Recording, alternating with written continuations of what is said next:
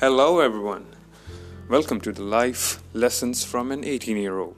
This episode constitutes of 4 parts, and I talk about 3 things which are basically the most important things a person around the age of 18 should know and should be well prepared for.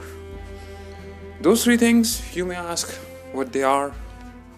Those are your love life, your personality and thinking, and the third and the most important, money.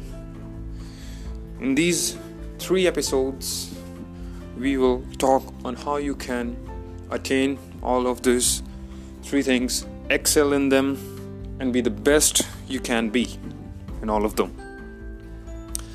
A good human being is what makes this world a better place, and being a good human being also helps you a lot in your general day-to-day life.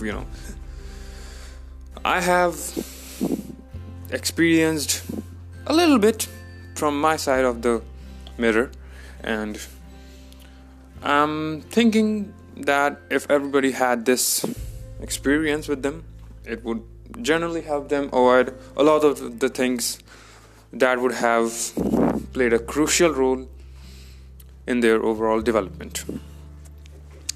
These 3 episodes, they will basically tell you on how you can improve all these things, and we'll just talk around about various aspects a person should be good at and how they can be good at them, so on and so forth. So with that, we will start the life lessons from an 18-year-old.